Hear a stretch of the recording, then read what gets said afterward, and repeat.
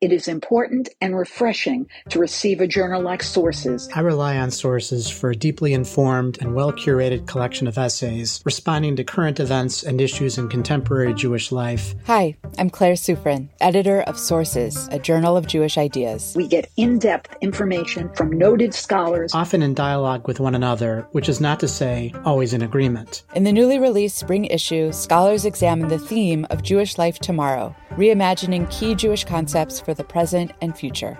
Read, reflect, and subscribe to the award-winning journal at sourcesjournal.org.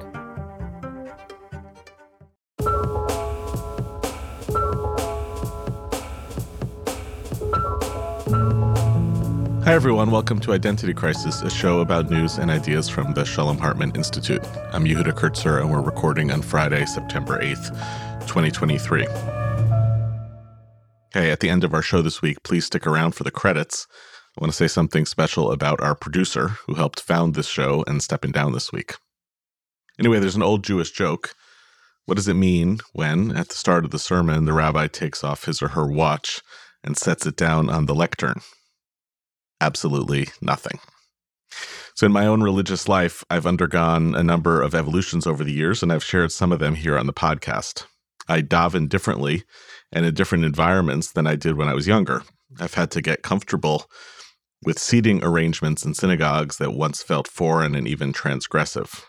Truth is, throughout all those changes, I oftentimes felt like I was basically the same. Sometimes I said to myself, I didn't change from my modern Orthodox upbringing as much as modern Orthodoxy changed. Sometimes I even believe that to be true, even though my modern Orthodox friends usually disagree.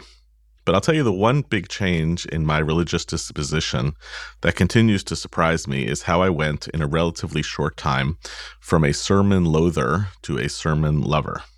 When I was helping to run an independent minyan in Boston, it was all volunteer-led, and we had a policy that was akin to a bunch of other comparable independent minyanim, that the Dvar Torah should be no more than 5 minutes.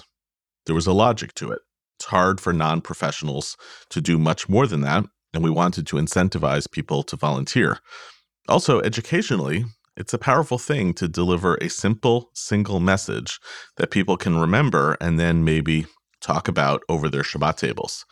That 5 minutes Dvar Torah became like a sacrament, and I couldn't fathom what it would be like to sit through a long sermon every week. But now it's the thing that I actually look forward to most about our shul. I think we're blessed with a great sermon writer in our rabbi, and I appreciate the craft.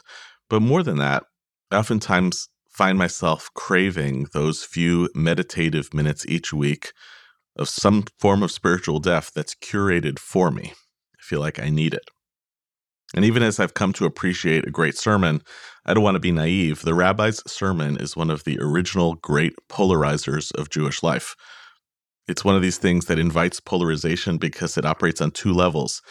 There are people who love it or hate it as a category, as a genre. But then even among the lovers, they'll divide each and every week about the specific sermon in question. And which, I ask you, to the rabbi is worse? The congregant who comes up to the rabbi huffing and puffing because they listened attentively and disagree vehemently with the rabbi's message? Or the congregant blowing smoke, the one who says, Rabbi, I loved the sermon. I agreed with every word.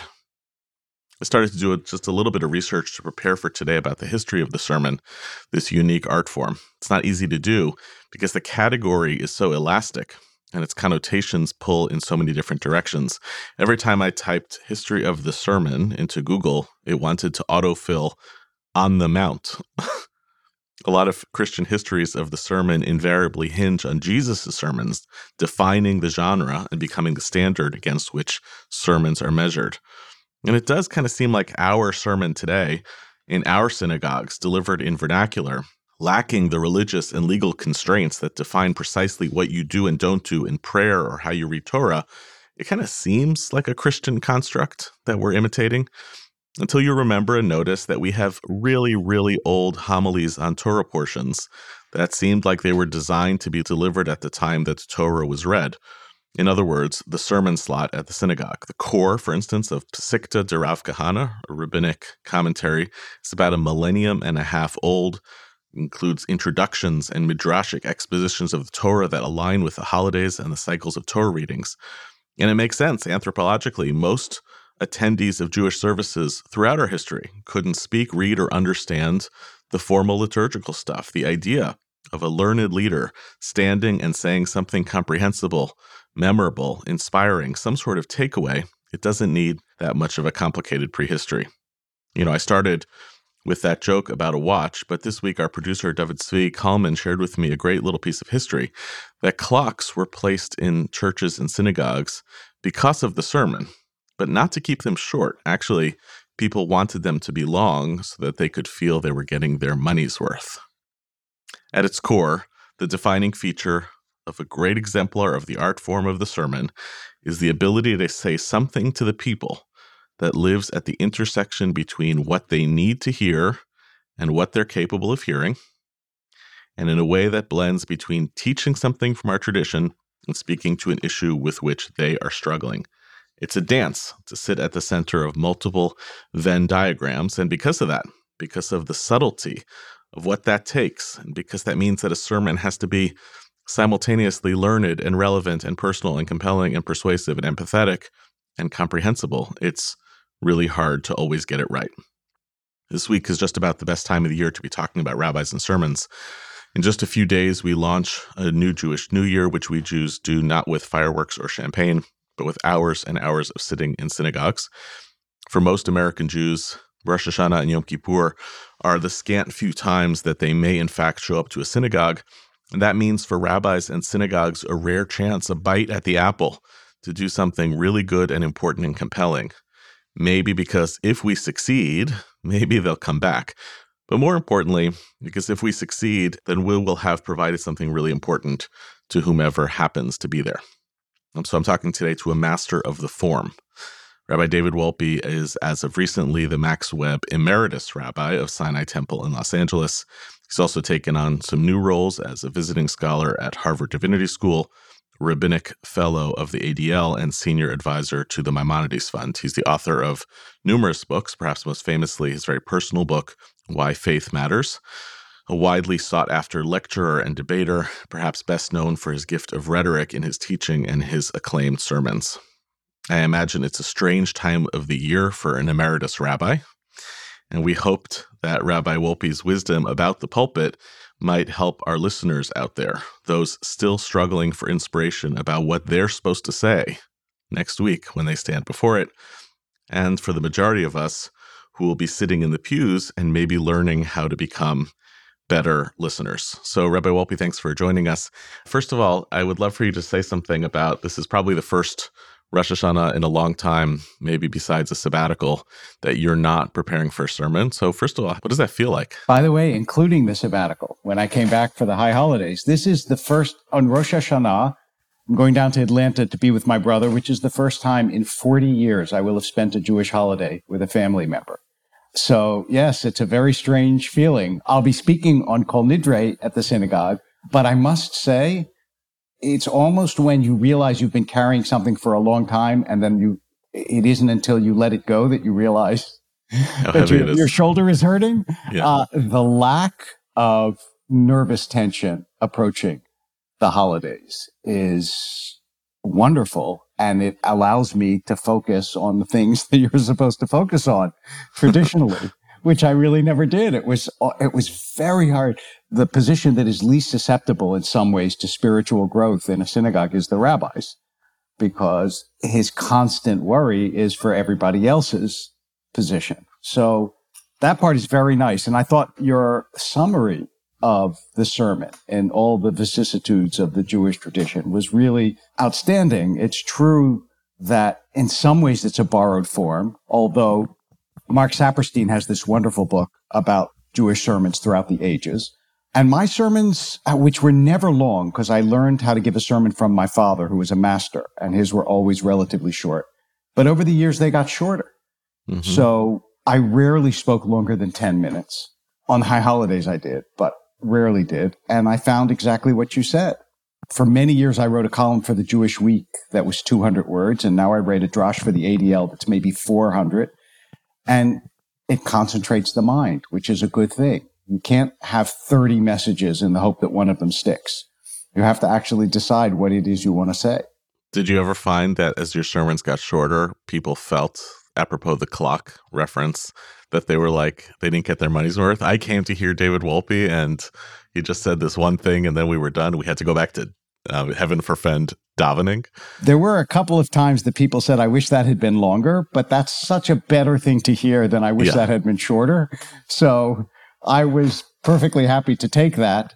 And also the volume of stuff that a rabbi is supposed to put out in a congregation, drashes to the board, to the sisterhood, sermons every week, articles for the bulletin, make it really difficult to be continually both original and thoughtful. And so I felt as though if I said something during the sermon that was meaningful, that I had fulfilled my obligation, even if someone wanted to sit there longer. I want to come back to this a little bit later, because talking about the amount of work you have to do on behalf of others and what that does spiritually to the rabbis. And we're seeing this in droves right now for a whole bunch of spiritual leaders. And I appreciate your saying that you get to finally have the high holidays spiritually. I imagine, though, there's got to be a little bit of a flip side. It must feel strange and maybe a little bit sad. I'm curious to what extent the process of having to do the work to write these sermons, what was at stake for you spiritually in that it wasn't just for others, because you invariably discard the drafts that mean a lot to you, that the learning that goes into writing a great sermon stays with you regardless of whether it actually emerges on the paper for the people. So what happens in that process, preparing for the Yamim Noraim for a rabbi, spiritually in the search for figuring out what to say to others? You're absolutely right. My teacher, I don't know if he was ever your teacher because you're younger than I am. I think he was gone, Simon Greenberg. But he used to tell us that your best sermons will always be delivered to you. And there's no question that he was right about that.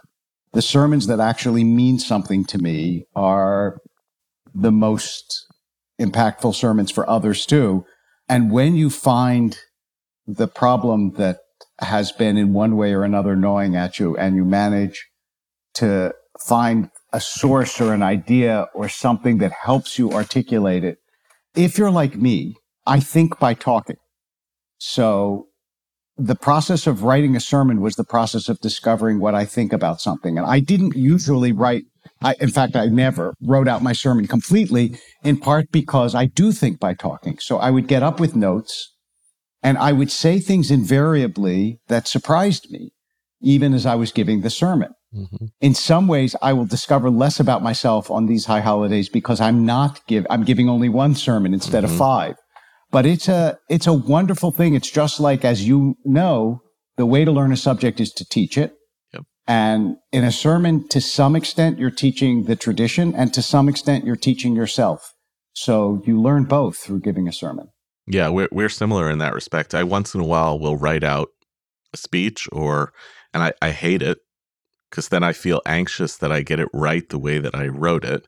But when I can actually get up and riff with people, it's much more interesting. First of all, it's much more interesting to you as a speaker and a teacher, but also all sorts of things begin to emerge on the other end. So maybe I'd love for you to share a little bit with us about what the process of developing ideas for a sermon looks like for you. I suspect there are those who operate in the world who refer to a sermon less as a sermon, but more as a drasha. Will say that it originates with the text. I opened up the Parsha, I read this, and then I emerged with something. I happen to be a skeptic of whenever I hear a rabbi get up and say, so I read in the Wall Street Journal this week. And I'm like, that just means you were sitting and reading the Wall Street Journal, and you're like, all right, I'll talk about that. I'm curious where it originates for you, because as you said, it does have to land with people in a way that moves them. And I'm curious how that business kind of takes place. My answer is, like most rabbis, I tend to read for use. That is, there's a small part of me, whether I'm reading a mystery novel or a Jewish text, there's a small part of me that is always thinking, how do I turn this into a teaching? And so I'm constantly alive to that possibility. And that's true even in encounters with other human beings. is someone will say something and I will have this weird split reaction. The one is the normal human reaction of, oh, that was very interesting and I'd like to talk to you about that. And the other is the deformed rabbinic reaction of, oh, that would be great in a sermon. I'll have to remember that. So I do it. I search everywhere. Sometimes it will be a question that someone asks me, or there's an issue in the Parsha that I think would make a good sermon. And sometimes I think as I've gotten older, it tends to draw probably characteristically more from my experience and less from my abstract reading. So that, for example, my last sermon on Yom Kippur was essentially an apology to the synagogue for being the kind of person who's kind of introverted and a little bit of a loner, and how I sometimes walk by people and didn't see them. And I don't think of that as a good quality. And I know that along the way, I probably hurt people's feelings in a way I didn't mean to, really didn't mean to. And that was a sermon that was really drawn just from knowing my congregation well enough to be able to be self-revelatory. Because to turn to Simon Greenberg one more time, I remember asking him as a student, and he was in his 90s. I said, how is it that you can talk to a congregation for I was there 26 years. How can you talk to a congregation for that long? Don't you run out of things to say? And he said very wisely, it's the exact opposite. The better you know someone, the more things you have to say to them. And he was dead on, just right. I love that insight.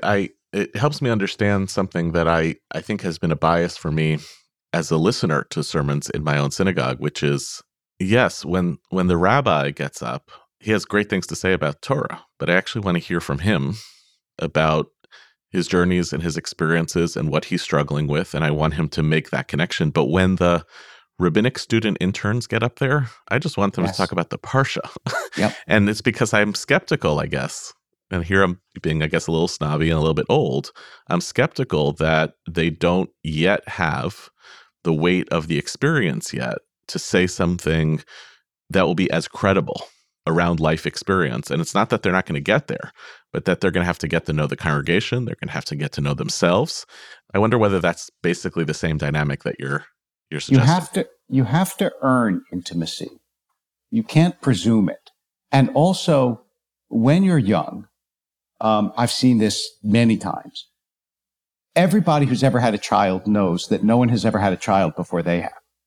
So it's like a brand new revelatory experience. And then the rabbi gets up and talks about what it's like to have a child in front of all these people who have children and grandchildren. And they're thinking, you don't yet realize that this is not new. So you have to be very careful to respect your congregation's life experience.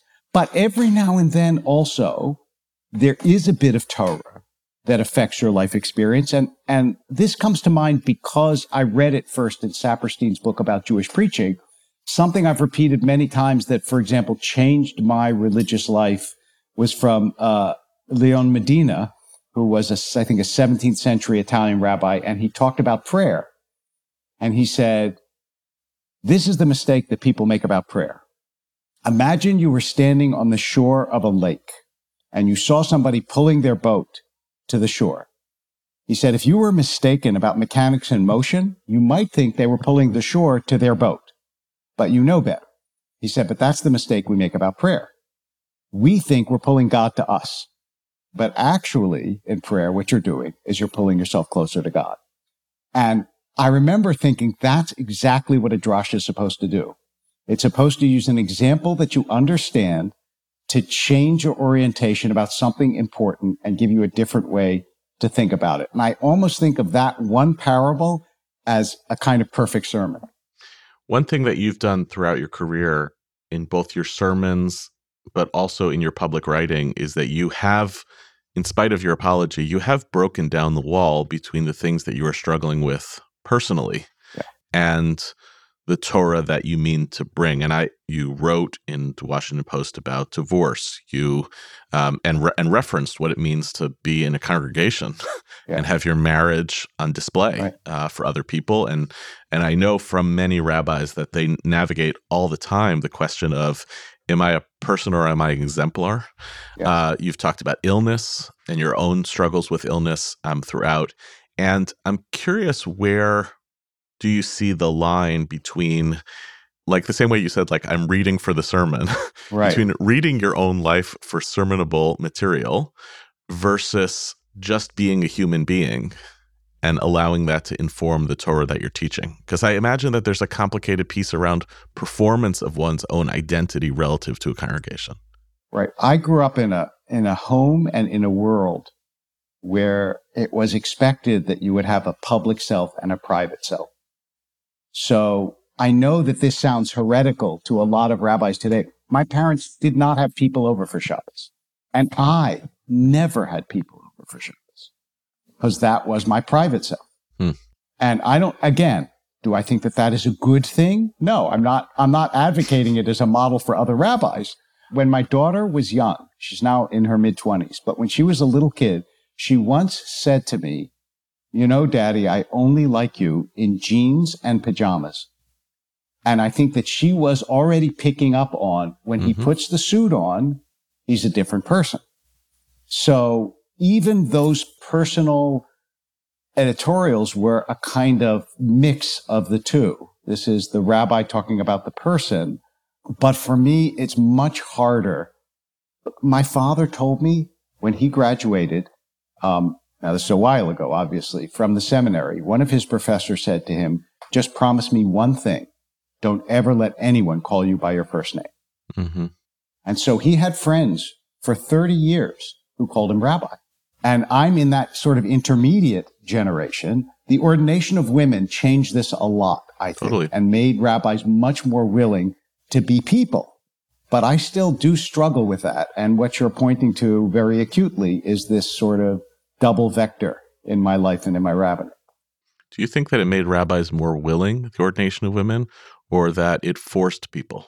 I think it's more. I think it's more hostile. I think women rabbis are not tolerated the boundary drawing the same way by congregants and are effectively forced into a very different type of performance of identity vis-a-vis their people. I wonder whether your dynamic of the rabbi who doesn't have people over for Shabbos but gets away with it would be tolerable today to the next generation. That is also true. I guess what I was thinking about was early on, I remember when in the first 10 years that the conservative movement ordained women, a woman came back, female rabbi came back from the convention, and she said, "You know what I noticed?" I said, "What?" She goes, "Male rabbis have greater personal distance than female rabbis. They stand farther apart from each other."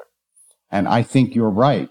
Women both don't tend to be as split, public and private. I mean, these are obviously vast generalizations, and congregants don't allow them to be as distant. They won't give them that privilege even unless you really force it.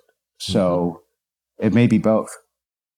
One of the things that you've spoken about for many years about the pulpit is the whole question of politics on the pulpit. You've written and spoken a lot about rabbis shouldn't be pundits, to which I agree. A, because we have too many bad pundits already, and B, because there's obviously some other function that rabbis are supposed to serve in the world. I guess I would love for you to talk about that a little bit more, because you've drawn fire for it, because you make other choices about what you want to speak about, which other people would rightly call political. So it does feel like the act of defining what is political is itself a political act. So talk us through what that means. I think that's very fair. I explicitly exempted Israel, for example, from that, which I agree is somewhat arbitrary. My concern was threefold, and I can do it very quickly. One is I had a politically divided congregation. And if I had said, let's make it as simple as we can, yes, Trump, no Trump, either one, literally half of my congregation would have walked out. So there was people said, well, why don't you just say this and teach them? And I thought, nobody in the country is changing their minds. You think people in my congregation are going to change their minds? No, what they're going to do is leave. And then that leads to the second issue, which is then what you do is on each congregation, you put either a Democrat or a Republican crown on it. And you let people know that only people of this political party are welcome. And that, I think, is a tragedy for the Jewish people, because we actually need both. And the third difference was that I never met a rabbi whose politics were one way, but they preached a different way because they thought the Torah had actually persuaded them that this was the right way. So what we're really doing is dressing up our previously drawn convictions in Torah, and that's okay, but that's not ever the way it's presented. So I, for example, taught a class a few years ago in New York at Emmanuel, and I took controversial issues, immigration, women's abortion, gun control, so on. And I said, look, this class is, I'm going to give you the sources on both sides of the Jewish, and you make up your own mind. But I don't want to pretend to you that the sources are all on this side or all on that side, because they're not. So if we're honest about our Torah, as opposed to this is actually what the Torah teaches and the people who disagree with me are violating it, then I'm okay with it. But that isn't usually the way it happens. Okay, so that takes a position which I'm broadly sympathetic to around the rabbi as educator. To be honest about the fact that our tradition is multivalent and complicated, that there are not clean and clear answers, but there's also a rabbinic voice, call it a pastoral voice, call it a prophetic voice, which says, of course, that the tradition is full of complex ideas, but that part of our responsibility of religious leaders is to be curators for people, this, not that, and at times to actually insist that even though there are a variety of texts and traditions on either side of an issue, that our spiritual or energy is supposed to be on one side or another, right? For instance, mass incarceration, income inequality, housing insecurity are things that are rightly phrased as political and are also totally the province of Isaiah and Jeremiah. I agree. So what does that sound like when it's not, here are the sources on income inequality, decide what you want to do? So, but here is the deal. You're absolutely right. And I'm glad you're making this diuk, this further refinement, because then I can say that this is what I would do. I would say, look, it's a disgrace that we have homeless people all over Los Angeles who clearly, I mean, whether the issue is more mental illness or income inequality, or there are a lot of different views of that, it is a disgrace. The politics comes with, here are different kinds of solutions, and I'm going to tell you which solution is correct. To enunciate the value of, for example, the persecution of the Uyghurs is wrong. The killing of Khashoggi is wrong. Leaving people lying on the street in their own filth on Santa Monica Boulevard as wealthy people walk by them is wrong. And I, as a rabbi, know the policy prescription and the party that will solve it in a way that is consistent with Jewish values, because that I don't believe. Mm-hmm. That I think is much more complicated than people generally think. And in my own experience, the reason they think it's uncomplicated is because they don't have good connections and thoughtful friends on the other side who can tell them why they disagree with their opinion. I see. So you think that part of the issue is basically we're in our bubbles. And therefore, once I'm in a bubble, I'm going to reinforce the positions I already hold. It may also be because we don't have enough templates for what you're trying to draw as a distinction, which I oftentimes speak about as the spectrum between the moral, the political, and the partisan. And because we have so many models out there right now of how partisanship pigeonholes our moral and political instincts, those become the templates that we invariably use to express our moral and political positions, as opposed to seeking out a different vocabulary that doesn't tell people exactly what to do in the world, but forces them to think and wrestle with the problem. So I would invite speakers from the right and the left on a whole variety of issues. I think I'm probably the only person that ever had a debate in his synagogue between Jeremy Ben-Ami and Mort Klein. Mm-hmm. That was an interesting and spark-filled evening, but I think a really good one, because people from each side had probably never heard the arguments of the other side. And my job, I believe, is not to persuade people that clearly bad things are bad. It is to open their thinking, to give them Torah sources to back up their moral instincts, and to try to get them to struggle with what are obviously the issues that reach this level of societal turmoil are issues that are never that simple. They just aren't. And I think that that's a good thing. I guess I have my own mixed feelings about debates because I don't know that people learn as much from them. And I guess I want to use that as an example to ask if a congregation, your congregation, is successfully capable of curating speakers from the right and from the left. I also don't love that example because I don't think it's a fair fight, but we can argue about that. Okay. If the synagogue is curating for the adult education program from the right and the left, then you are in fact modeling that the synagogue can be a bipartisan space. But then what then is the voice of Rabbi Wolpe in a debate between Mor Klein and Jeremy Ben-Ami? It was to challenge both of them, which I did. And to emerge on what side? Not on the right or the left, but what is the countercultural posture about a commitment to Israel that you would have wanted your participants to come away from that would be more transcendent than either the J Street policy position or the ZOA policy position? I would want them to come away with greater sympathy for the plight of the Palestinians and greater understanding of the conclusions of the right wing. So I understand now why, in some ways, I want them to come away sort of Yossi Klein Halevi-ish. That is, this is a clash between two rights as opposed to the good and the evil. And it's therefore difficult to, and obviously there were parts of the positions that I thought were just wrong. Yeah.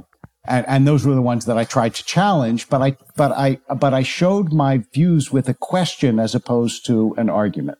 And I found that to be a much more effective. Now, I don't know if any minds were changed. Mm-hmm. But then, and the same thing when I spoke about what was going on in Israel today. I mean, I clearly have very strong views about it. And by the way, my political sort of rule is if someone asks me as an individual, I will always tell them. I'm not hiding my political views. Mm-hmm. I just don't want to stand up as a rabbi and announce them as though they come from Sinai and not from David. And so I expressed what I thought were the serious concerns that people felt in Israel and why this was such a difficult issue. But I didn't tell them, and therefore you should pass the reasonableness, but not the selection of judges. That's not, I don't feel that's my role.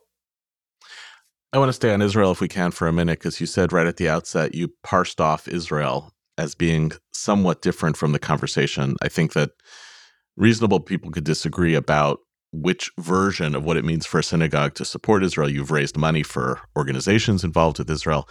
Meanwhile, many rabbis out there, especially younger rabbis, report a phenomenon that they will call the Death by Israel sermon. Yes. That you almost can't get it right. Either it is perceived as being too pro-Israel and therefore not taking seriously the moral and political concerns that actually most Israelis possess, or it winds up being perceived just by using one word or another as being anti-Israel, and then suddenly there's a board conversation. So I'm curious how you navigated that over 26 years in your position. I assume that there was some amount of calibrating to what your congregation could tolerate, but how would you encourage, especially earlier career rabbis, to be able to courageously speak about Israel from the pulpit, which I agree with you is an important thing to do, and simultaneously manage to maintain their jobs, their careers, and to say something serious when they actually do so? In this, I would say two things. The first is, in some ways, I'm not a good person to give this advice. Because with Israel, I never really faced your job is on the line. And so I don't want to get on my high horse and tell other rabbis, you should do this, when I know that for them it's an existential issue, and for me it never was. That's why there are a variety of issues that are coming up in the conservative movement that I try not to take a public position on for exactly that reason. It's like I had a very specific kind of population in my synagogue, and that made some things a lot harder and other things a lot easier. The other thing I would do is I would try to speak about Israel in this sense from classical sources and say, this is what Israel has meant in the Jewish tradition. and only speak about the political situation if you feel like it's both imperative and you're willing to take that risk. I can't tell you to take that risk or tell you you should. I think it's important to speak about Israel and to educate Jews about Israel and maybe to speak about the history of Zionism and where we came from so that they'll have more context. But to say what should happen now, I think that's really every rabbi on their own, because the particular configuration, I had a young rabbi whom I know very well, and she said to me, I will not mention the word Israel in my synagogue because if I do, basically all hell breaks loose. So I can't tell her you have to, but I did say to her, but you could talk about Israel in the Jewish tradition. You could talk about Israel, about how the Zionist movement started or something like that.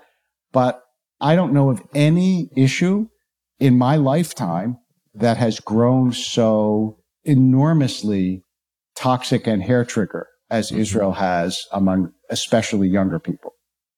You know, going back to something you said at the outset of this answer, I want to see whether we can extrapolate it to a larger conclusion, which is, you said, I can't tell other rabbis what to do based on my own experience because these are the unique conditions that you had at Sinai Temple of the congregation and your skills and your interests, and they lined up. You know, one of the things that comes with A, denominations, and B, social media, are the perceptions that a rabbi here is actually supposed to be a rabbi there. And denominations have one effect because they say, okay, here are these groups of whatever it is, 1,500, 2,000 conservative rabbis in America, and they represent a school of thought. And social media kind of amplifies that by saying, you're not just giving your sermon to these people, your sermons are going to be on YouTube and they're going to be shared on Facebook, and they're out there for people. And I wonder whether we've totally gone beyond what really should happen, which is you are the rabbi of your shul. You are speaking a Torah and talking about issues in ways that this population can hear, and it shouldn't line up. And the fact that it doesn't line up, what you say at Sinai versus what Eddie Feinstein, another conservative rabbi, is saying at VBS, versus Sharon Brous, Eddie Carr, you're all conservative rabbis, or Adam Kligfeld, you're all conservative rabbis in Los Angeles. There's others. They don't line up ideologically. They don't line up politically, dispositionally. Yeah. And that's probably okay so long as VBS is getting the Torah and the sermon that they need, and Ikar is getting the sermon that they need, and the folks at Sinai Temple. So maybe there's something here about re-atomizing the rabbi and synagogue experience that I don't know if we could put the cover back on to this, but feels important. No, I'll tell you the analogy, the way I think about it. It used to be that a comedian would give a set in a club and they could work on it for months because they would give it to different clubs all over the country. And then they would go on Johnny Carson or The Tonight Show or one of the shows when it was polished and ready. And in some ways, you do that with themes with your congregation. You work on them for years and you come back to them and you talk about them again. You can't do that anymore. In any congregation where sermons are streamed or they're on a podcast or whatever, what you say is in amber, preserved forever. And I think it's inhibiting in a certain way. I agree with you. I mean, all the people that you mentioned, one of the blessings of being a rabbi in Los Angeles in all the years I was there is all got along, even though we were ideologically not always the same. Everybody was friends. And we would talk about this. It's like one of my congregants, it used to be, we would say, one of my congregants happened to be at a bar mitzvah at your shul, and I heard you said this. And they would say, well, I said that, but I really said this or whatever. But now it's like the whole world can hear everything you say. And that's a society-wide issue. I mean, you walk down the street, and if you yell at somebody, it could be on a cell phone and on social media the next day. I think that this is not a healthy way to be. No. But at least for the moment, we seem condemned to it. Yeah. I don't know whether it's a chicken or egg, because I do know of congregations who would love for their rabbi sermons to go viral. Because sometimes the rabbis know this. Of course, for our own ego, we want the sermon or the article, we want everybody to see it and be like, wow, what a great, wise sermon. It's totally usable, it's teachable, etc. So I'm not saying it's not the rabbis themselves who are seeking out this, but it's oftentimes the congregants. And I think we're all asking for something that might be good from the perspective of the brand of either the rabbi or the synagogue. That's a place where there are electric sermons every week, but it's not great from the perspective of spiritual relationships that need because trial and error and failure over time. Really, I would say, look, I mean, I had a very public rabbinate, but I will tell you, and this is the God's honest truth, the most powerful and memorable moments of my rabbinate, even though I love sermonizing and I love writing, they weren't the sermons and the writing. They just weren't. They were like the time that I had to bury this person, or I sat with that person, found out something about them that I had never known that changed how I understood them, or it was a hospital visit, or it was a wedding that people thought would never be. I mean, that's where the real stuff happens. And so if your energies are concentrated on what happens beyond your walls, it's true that your congregation will suffer, because the point of being a rabbi is to be a rabbi to people. There's an article that, this goes back to what we were talking about earlier. There was an article that just went viral this past week. It's a totally dumb thing to say because I don't remember who wrote it or where it was. But it was a Christian pastor who was leaving his congregation. He was a young guy, very successful, and basically leaving because of all of the forces that we're talking about, one of which is political polarization and partisanship pulling his congregation apart, the demands in terms of public presence showing up in the world, the total absence of a personal life, essentially a lot of components that we've talked about so far. And we're seeing this in the Jewish community in the decline of the number of people who want to be in Jewish public service jobs. And there's a lot of forces behind this, and the rabbinate is one of the most visible. You know, at the same time, you had a remarkable career doing this work. It sounds like you liked it. I'm curious if you can make a case for it, for a life in the rabbinate, in spite of the fact that maybe the conditions today are harder than they would have been 26 years ago, social media, they're politics, harder. et cetera. Yeah, and I'm curious what the case is and what recommendations you would give, both to rabbis and to congregations that want to employ rabbis to help people through this moment. Well, one of the reasons that they're harder is when my father came home, he was done. There was no email. There was no social media. It's like if somebody called and there was an emergency, so they called and there was an emergency, but that was it. He was home for the night. There is no off anymore. Even when you're on vacation and you put that message on that says, I'm not checking email, nobody believes it. They all know you're checking email. You're just not answering. So that's true of every profession, but in the helping professions in particular, doctors, rabbis, so on, it's particularly onerous.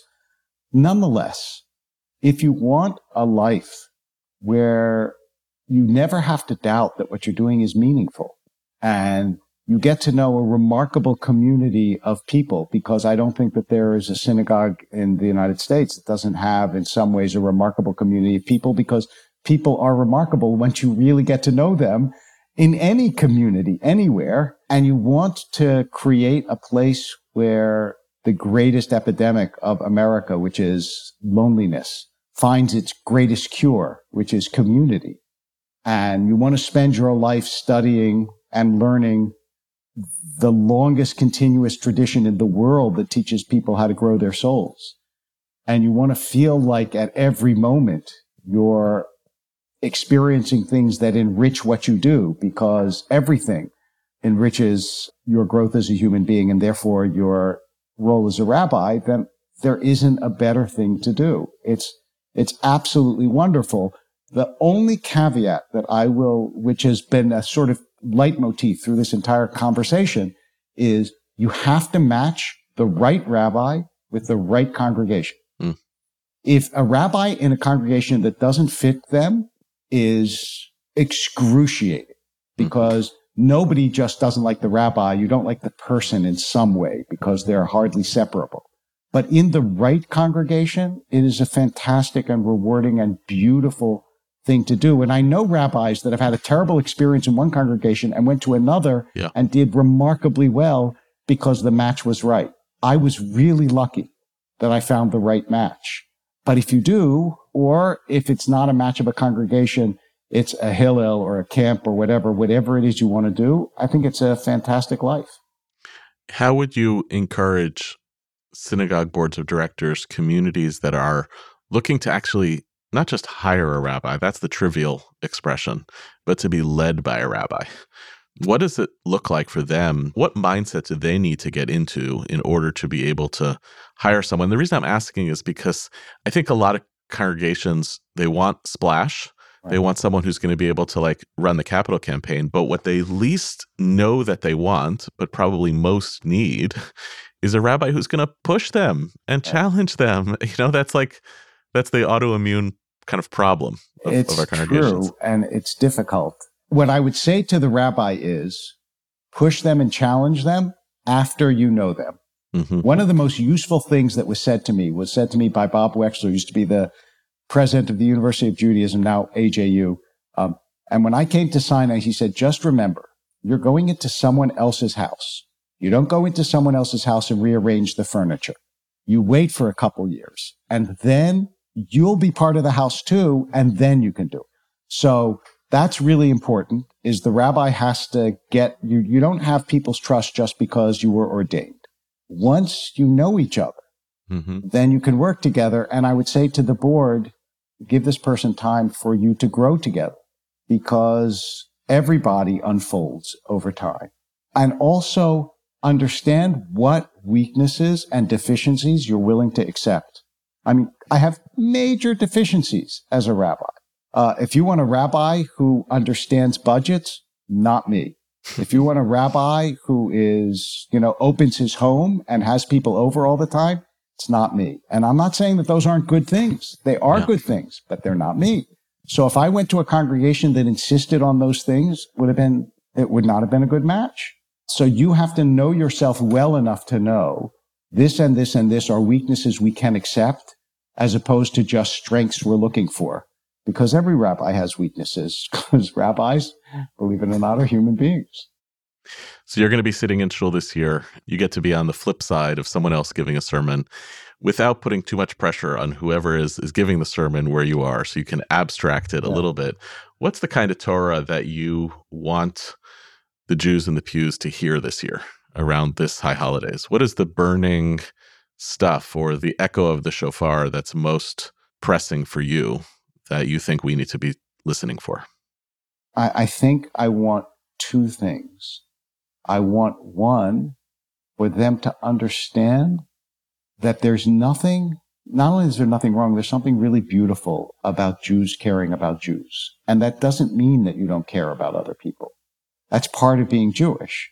But the Jews have a responsibility to other Jews in this world, even, and sometimes especially, those they don't agree with. And the other thing that I'd like to hear is something that touches me and makes me think about my own life in ways that will make me a more generous, more kind. And I think the biggest quality that's missing in public life, a more humble person. Mm-hmm. We're all so certain about everything. And the older I get, I tell people all the time, it's like when you get older, you think you get answers, but you don't. What you get is you see more of the puzzle, which just makes you realize you know less than you used to. So that's what I hope for. But I'm also going to try really to work on myself and not to be the snarky, person should have said this and they could have used that story. And why didn't they? I'm really going to try to just experience it as one should, as opposed to being like, a judge in one of those TV contests that holds up a number. Yeah. I mean, it's the great irony of the synagogue experience and Rosh Hashanah and Kippur is that the whole liturgy is about God sitting in judgment of the world, but what's really happening is all of us sitting in judgment of the rabbi. Last thing, you've been very generous with us, but any preview of what you're hoping to speak about in your Yom Kippur sermon?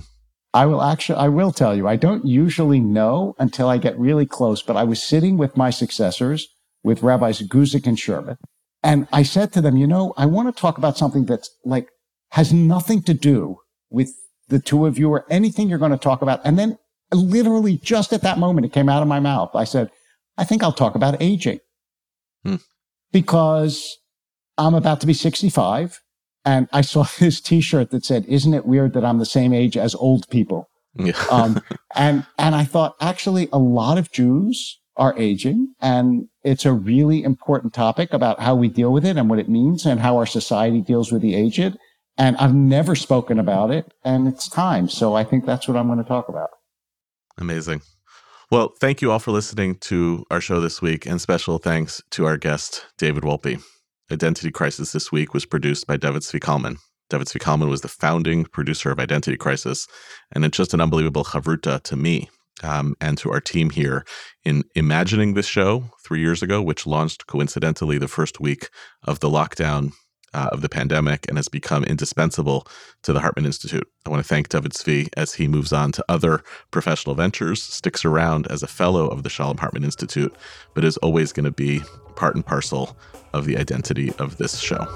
I want to thank our executive producers, Maytal Friedman, with assistance from Miri Miller, Serena Shohet, and Talia Harris. This episode was edited by Gareth Hobbs at Silver Sound NYC. Our production manager is M. Lewis Gordon, and our music is provided by SoCalled. Transcripts of our show are now available on our website, typically about a week after an episode airs. To find them, to learn more about the Shalom Hartman Institute, you can visit us online at shalomhartman.org. We're always looking for ideas, what to cover in future episodes. If you have a topic you'd like to hear about or comments about this episode, you can write to us at identitycrisis@shalomhartman.org. You can rate and review our show on iTunes to help more people find it. You can subscribe to our show everywhere podcasts are available. See you next week. Thanks for listening, and Shana Tova.